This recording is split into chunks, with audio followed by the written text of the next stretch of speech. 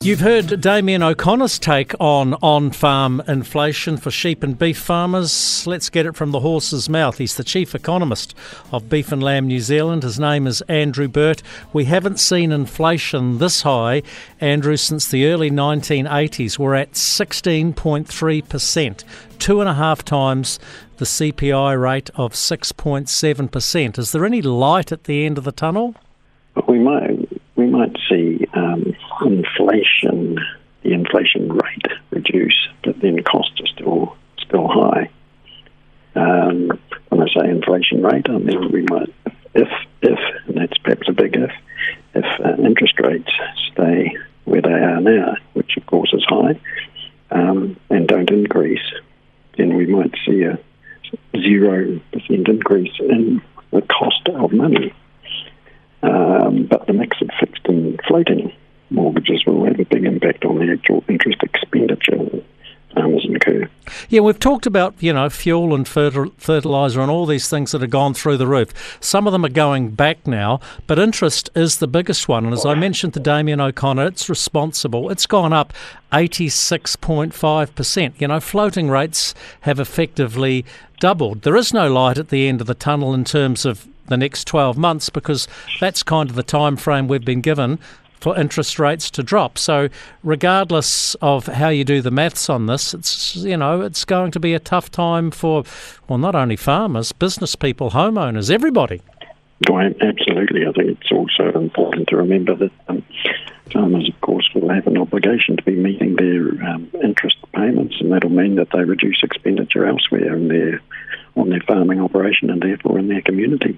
So the other big costs going up, Andrew Burtt, were feed and grazing up 14.8%, and then fertiliser, lime and seeds up 14%. Fuel was a biggie last year, but it's come back. I wonder if it'll stay back. Yeah, good question. And fuel prices will be feeding into those other costs too, the rises in the other elements. Feed and grazing and fertiliser are having an impact there too. Now, I see that your Chief Executive, Sam Mackay, and Damien sort of dissed what Sam was saying, but he's bang on. He said government needs to put the brake on its raft of environment policy changes because some of them are unworkable, but the message isn't really getting through. Is it a question or a statement, Jamie? It was more of a statement, sorry. You can just go, yes, I agree with you, Jamie, you're exactly right. But you can add your 2 bobs worth as well. Yeah, well, I don't want to get into the policy questions too much. But well, do you leave that for Sam Mackay, do you? And Kate and people that don't have to get into the politics. Let me finish with this one. In March, Beef and Lamb New Zealand forecast a 30% decrease in average farm profit. This is for sheep and beef farms, obviously, based on an estimated on-farm inflation of 12 to 13%. As we know, it's at 16.3%. So the latest numbers mean that farm profit is likely to fall even further. Have you put a number on that?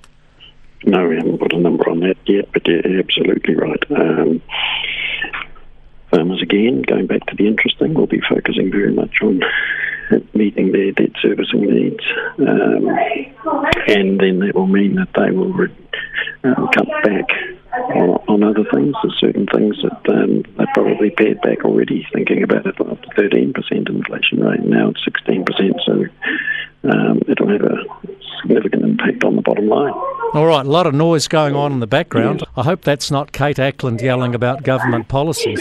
Andrew? No, I'm sure it's not. Hey, listen, I've got to go. Thank you very much for your time from Beef and Lamb New Zealand. Cheers. Thanks, bye.